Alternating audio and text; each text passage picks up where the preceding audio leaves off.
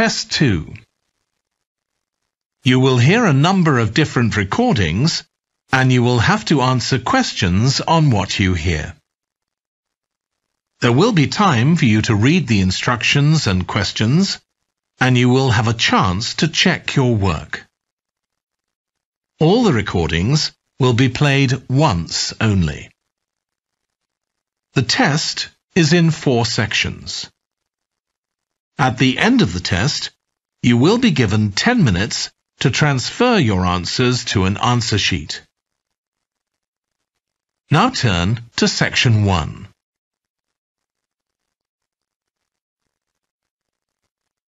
Section 1. You will hear a woman talking to a doctor at a clinic about a medical problem. First, you have some time to look at questions 1 to 4.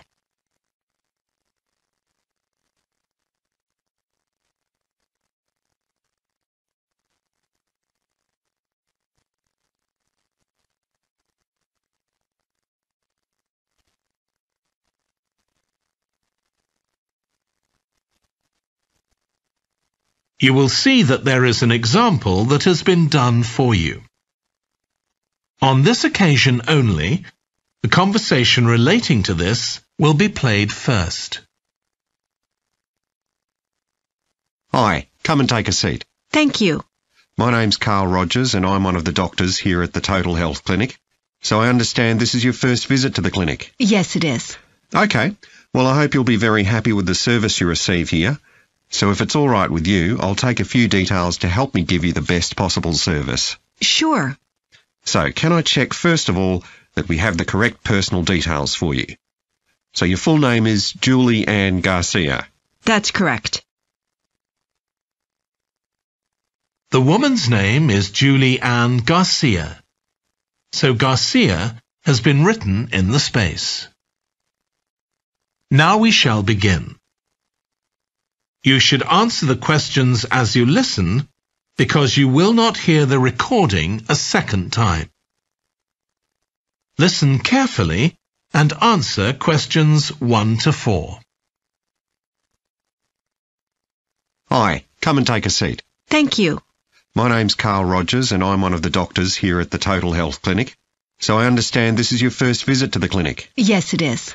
Okay, well I hope you'll be very happy with the service you receive here. So if it's all right with you, I'll take a few details to help me give you the best possible service. Sure. So can I check first of all that we have the correct personal details for you? So your full name is Julie Ann Garcia. That's correct. Perfect. And can I have a contact phone number? It's 219-442-9785. Okay, and then can I just check that we have the correct date of birth? October 10th, 1992. Oh, I actually have 1991. I'll just correct that now. Right, so that's all good. Now I just need a few more personal details. Do you have an occupation, either full-time or part-time? Yes, I work full-time in Esterhazy's, you know, the restaurant chain. I started off as a waitress there a few years ago, and I'm a manager now. Oh, I know them. Yeah, they're down on 114th Street, aren't they? That's right. Yeah, I've been there a few times. I just love their salads. That's good to hear. Right, so one more thing I need to know before we talk about why you're here, Julie, and that's the name of your insurance company. It's KUL Life Insurance. That's CAWLEY. Excellent. Thank you so much. Before you hear the rest of the conversation, you have some time to look at questions 5 to 10.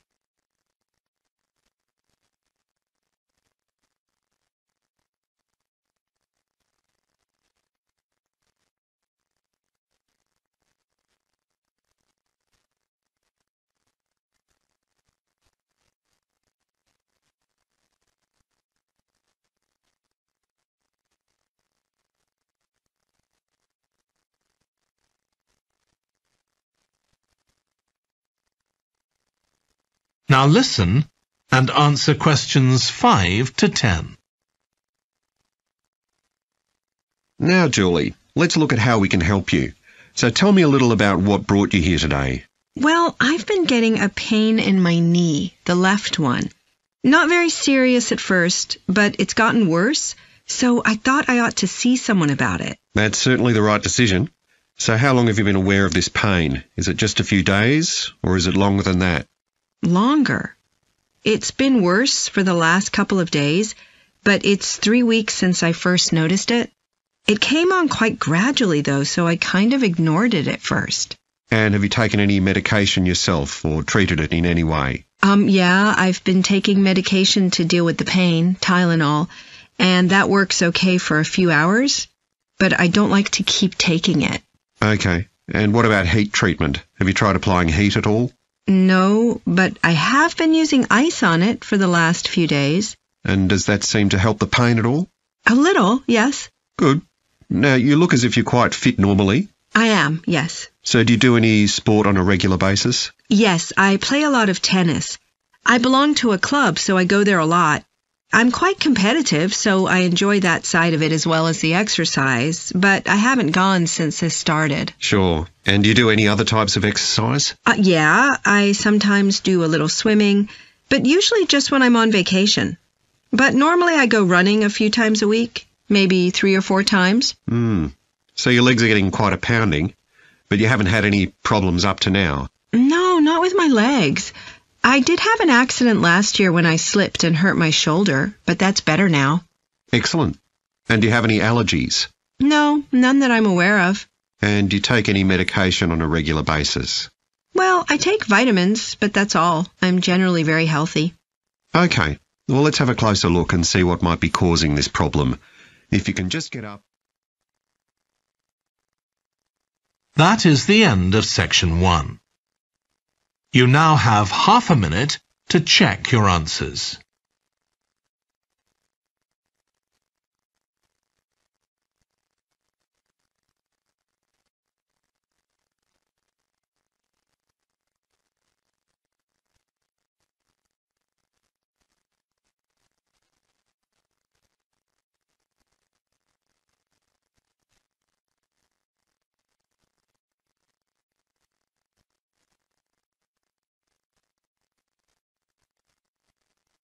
Now turn to section 2.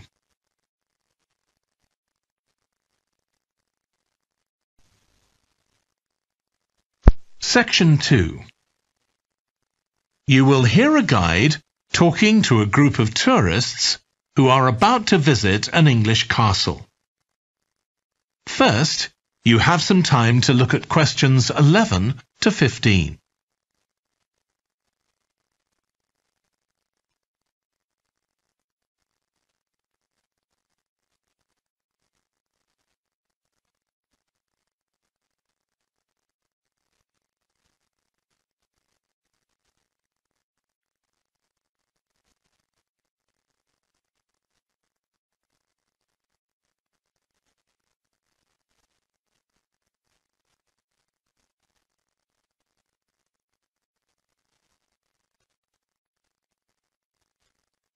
Now listen carefully and answer questions 11 to 15. We'll be arriving at Branley Castle in about 5 minutes. But before we get there, I'll give you a little information about the castle and what our visit will include. So, in fact, there's been a castle on this site for over 1100 years. The first building was a fort constructed in 914 AD for defence against Danish invaders by King Alfred the Great's daughter, who ruled England at the time. In the following century, after the Normans conquered England, the land was given to a nobleman called Richard de Vere, and he built a castle there that stayed in the de Vere family for over 400 years. However, when Queen Elizabeth I announced that she was going to visit the castle in 1576, it was beginning to look a bit run down. And it was decided that rather than repair the guest rooms, they'd make a new house for her, out of wood, next to the main hall. She stayed there for 4 nights, and apparently it was very luxurious. But, unfortunately, it was destroyed a few years later by fire. In the 17th century, the castle belonged to the wealthy Fennis family, who enlarged it and made it more comfortable. However, by 1982, the Fennis family could no longer afford to maintain the castle, even though they received government support, and they put it on the market. It was eventually taken over by a company who owned a number of amusement parks. But when we get there, I think you'll see that they've managed to retain the original atmosphere of the castle. When you go inside, you'll find that in the staterooms, there are lifelike moving wax models dressed in costumes of different periods in the past, which even carry on conversations together. As well as that, in every room, there are booklets giving information about what the room was used for and the history of the objects and furniture it contains. The castle park's quite extensive. At one time, sheep were kept there, and in the 19th century the owners had a little zoo with animals like rabbits and even a baby elephant. Nowadays the old zoo buildings are used for public displays of paintings and sculpture. The park also has some beautiful trees, though the oldest of all, which dated back 800 years, was sadly blown down in 1987. Now, you're free to wander around on your own until 4:30, but then, at the end of our visit, we'll all meet together at the bottom of the great staircase. We'll then go on to the long gallery, where there's a wonderful collection of photographs showing the family who owned the castle 100 years ago having tea and cakes in the conservatory. And we'll then take you to the same place, where afternoon tea will be served to you. Before you hear the rest of the talk, you have some time to look at questions 16 to 20.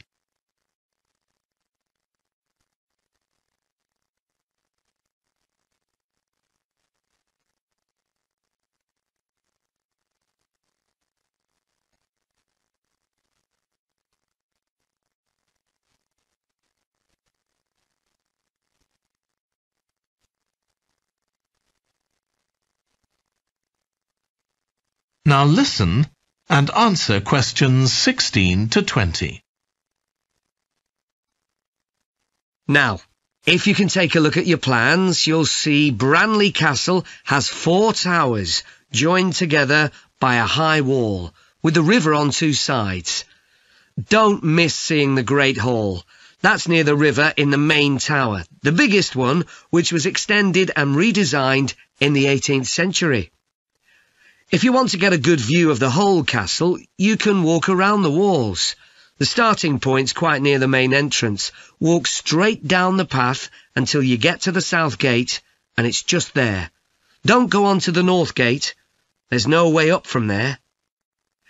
There'll shortly be a show in which you can see archers displaying their skill with a bow and arrow. The quickest way to get there is to take the first left after the main entrance and follow the path past the bridge. Then you'll see it in front of you at the end. If you like animals, there's also a display of hunting birds, falcons and eagles and so on. If you go from the main entrance in the direction of the south gate, but turn right before you get there instead of going through it, you'll see it on your right, past the first tower. At 3 p.m, there's a short performance of traditional dancing on the outdoor stage. That's right at the other side of the castle from the entrance and over the bridge. It's about 10 minutes walk or so. And finally, the shop. It's actually inside one of the towers, but the way in is from the outside. Just take the first left after the main entrance, go down the path and take the first right. It's got some lovely gifts and souvenirs. Right, so we're just arriving. That is the end of section 2. You now have half a minute to check your answers.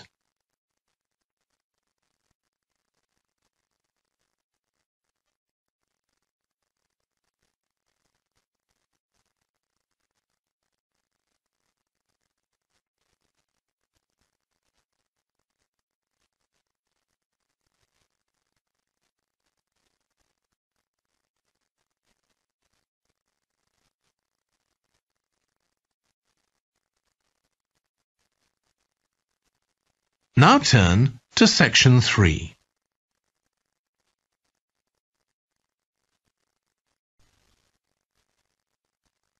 Section 3. You will hear two environmental science students called Rosie and Martin discussing their presentation on an extinct animal called the woolly mammoth with their tutor. First, you have some time to look at questions 21 to 24.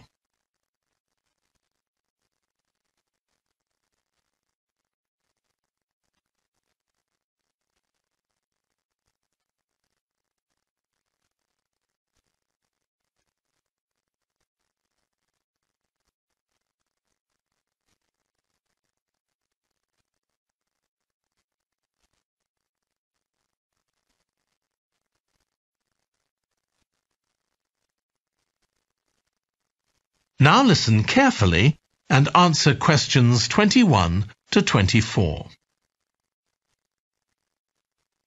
So, Rosie and Martin, let's look at what you've got for your presentation on woolly mammoths. OK, we've got a short outline here. Thanks. So, it's about a research project in North America. Yes, but we thought we needed something general about woolly mammoths in our introduction to establish that they were related to our modern elephant, and they lived thousands of years ago in the last ice age. Maybe we could show a video clip of a cartoon about mammoths, but that'd be a bit childish. Or we could have a diagram. It could be a timeline to show when they lived, with illustrations. Or we could just show a drawing of them walking in the ice. No, let's go with your last suggestion. Good. Then you're describing the discovery of the mammoth tooth on St. Paul's Island in Alaska and why it was significant. Yes, the tooth was found by a man called Russell Graham. He picked it up from under a rock in a cave. He knew it was special. For a start, it was in really good condition, as if it had been just extracted from the animal's jawbone. Anyway, they found it was 6,500 years old. So why was that significant? Well, the mammoth bones previously found on the North American mainland were much less recent than that, so this was really amazing.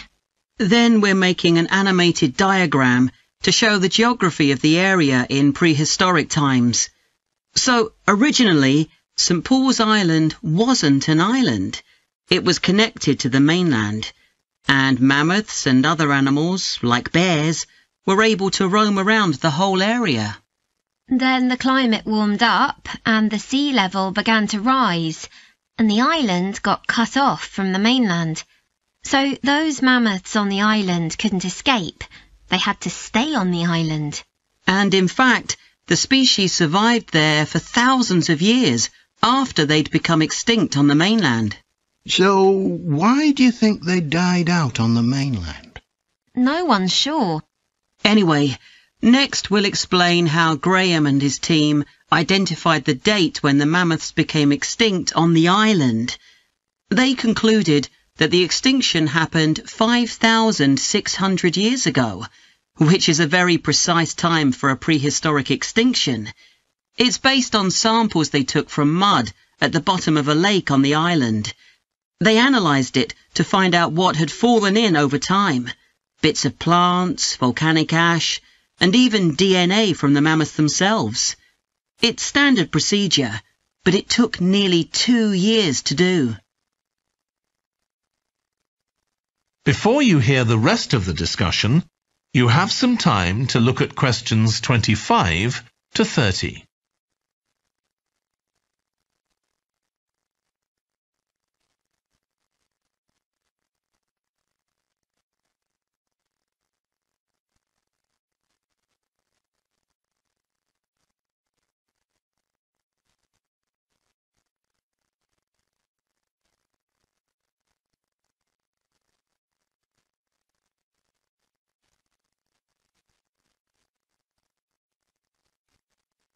Now listen and answer questions 25 to 30. So why don't you quickly go through the main sections of your presentation and discuss what actions needed for each part? OK. So, for the introduction, we're using a visual. So once we've prepared that, we're done. I'm not sure. I think we need to write down all the ideas we want to include here, not just rely on memory. How we begin the presentation is so important. You're right. The discovery of the mammoth tooth is probably the most dramatic part, but we don't have that much information, only what we got from the online article. I thought maybe we could get in touch with the researcher who led the team and ask him to tell us a bit more. Great idea. What about the section with the initial questions asked by the researchers? We've got a lot on that, but we need to make it interesting. We could ask the audience to suggest some questions about it, and then see how many of them we can answer. I don't think it would take too long. Yes, that would add a bit of variety. Then the section on further research carried out on the island, analysing the mud in the lake. I wonder if we've actually got too much information here. Should we cut some? I don't think so, but it's all a bit muddled at present. Yes, maybe it would be better if it followed a chronological pattern. I think so. The findings and possible explanations section is just about ready, but we need to practice it so we're sure it won't overrun. I think it should be okay, but yes, let's make sure. In the last section, relevance to the present day, you've got some good ideas, but this is where you need to move away from the ideas of others and give your own viewpoint. OK, we'll think about that. Now, shall we show you some of the...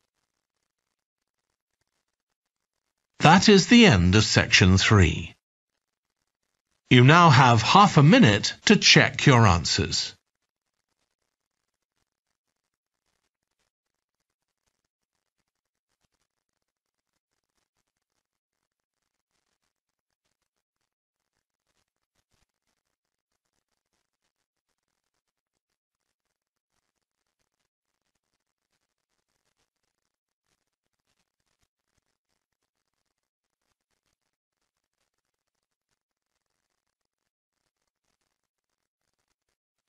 Now turn to section 4.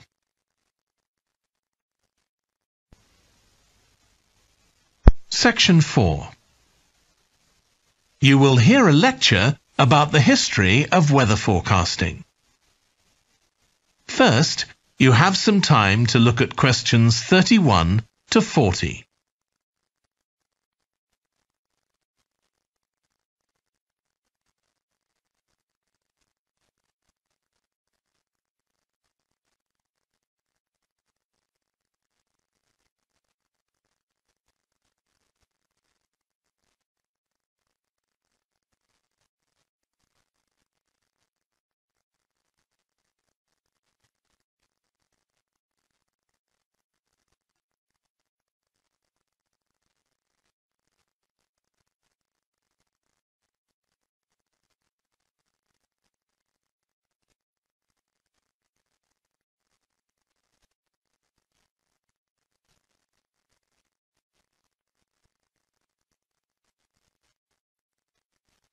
Now listen carefully and answer questions 31 to 40. In this series of lectures about the history of weather forecasting, I'll start by examining its early history. That'll be the subject of today's talk. OK, so we'll start by going back thousands of years. Most ancient cultures had weather gods, and weather catastrophes, such as floods, played an important role in many creation myths. Generally, weather was attributed to the whims of the gods, as the wide range of weather gods in various cultures shows. For instance, there's the Egyptian sun god Ra, and Thor, the Norse god of thunder and lightning. Many ancient civilizations developed rites such as dances in order to make the weather gods look kindly on them. But the weather was of daily importance. Observing the skies and drawing the correct conclusions from these observations was really important. In fact, their survival depended on it. It isn't known when people first started to observe the skies, but at around 650 BC, the Babylonians produced the first short-range weather forecasts based on their observations of clouds and other phenomena. The Chinese also recognized weather patterns, and by 300 BC, astronomers had developed a calendar which divided the year into 24 festivals, each associated with a different weather phenomenon. The ancient Greeks were the first to develop a more scientific approach to explaining the weather. The work of the philosopher and scientist Aristotle in the 4th century BC is especially noteworthy, as his ideas held sway for nearly 2,000 years. In 340 BC, he wrote a book in which he attempted to account for the formation of rain, clouds, wind, and storms. He also described celestial phenomena such as halos, that is, bright circles of light around the sun, the moon, and bright stars, and comets. Many of his observations were surprisingly accurate. For example, he believed that heat could cause water to evaporate, but he also jumped to quite a few wrong conclusions, such as that winds are breathed out by the earth. Errors like this were rectified from the Renaissance onwards.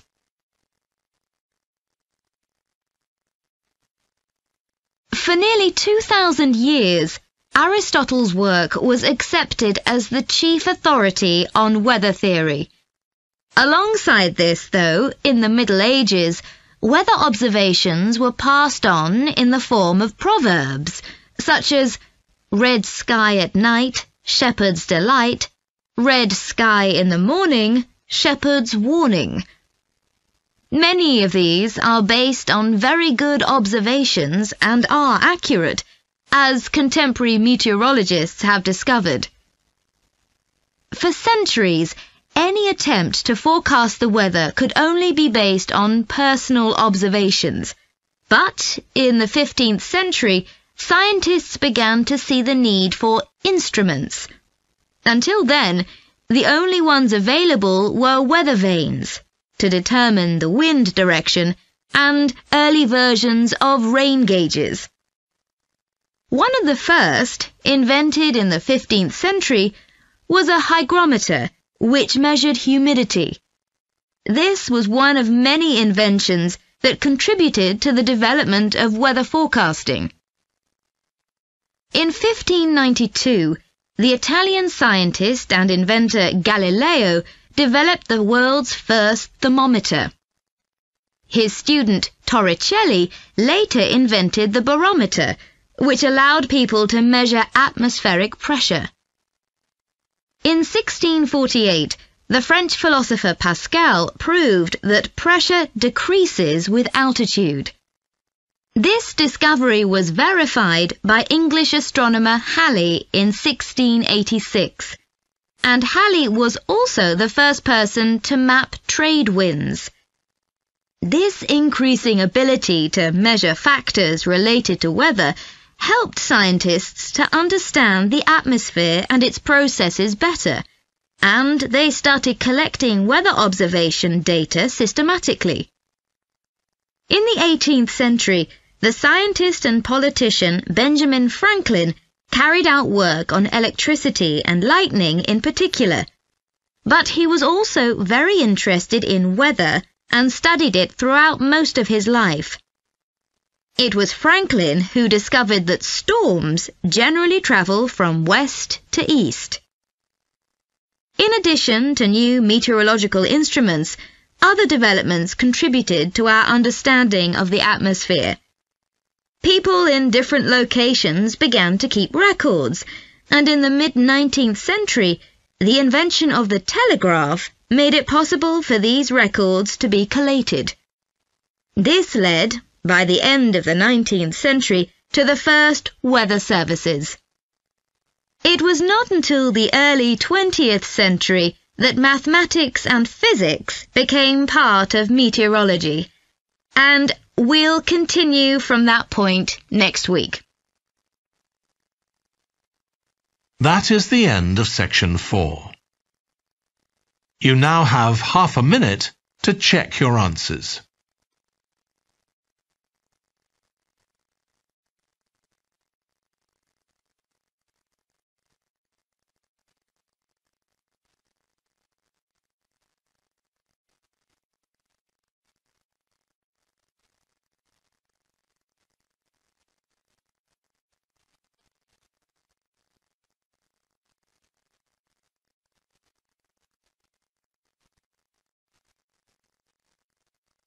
That is the end of the listening test. In the IELTS test, you would now have 10 minutes to transfer your answers to the answer sheet.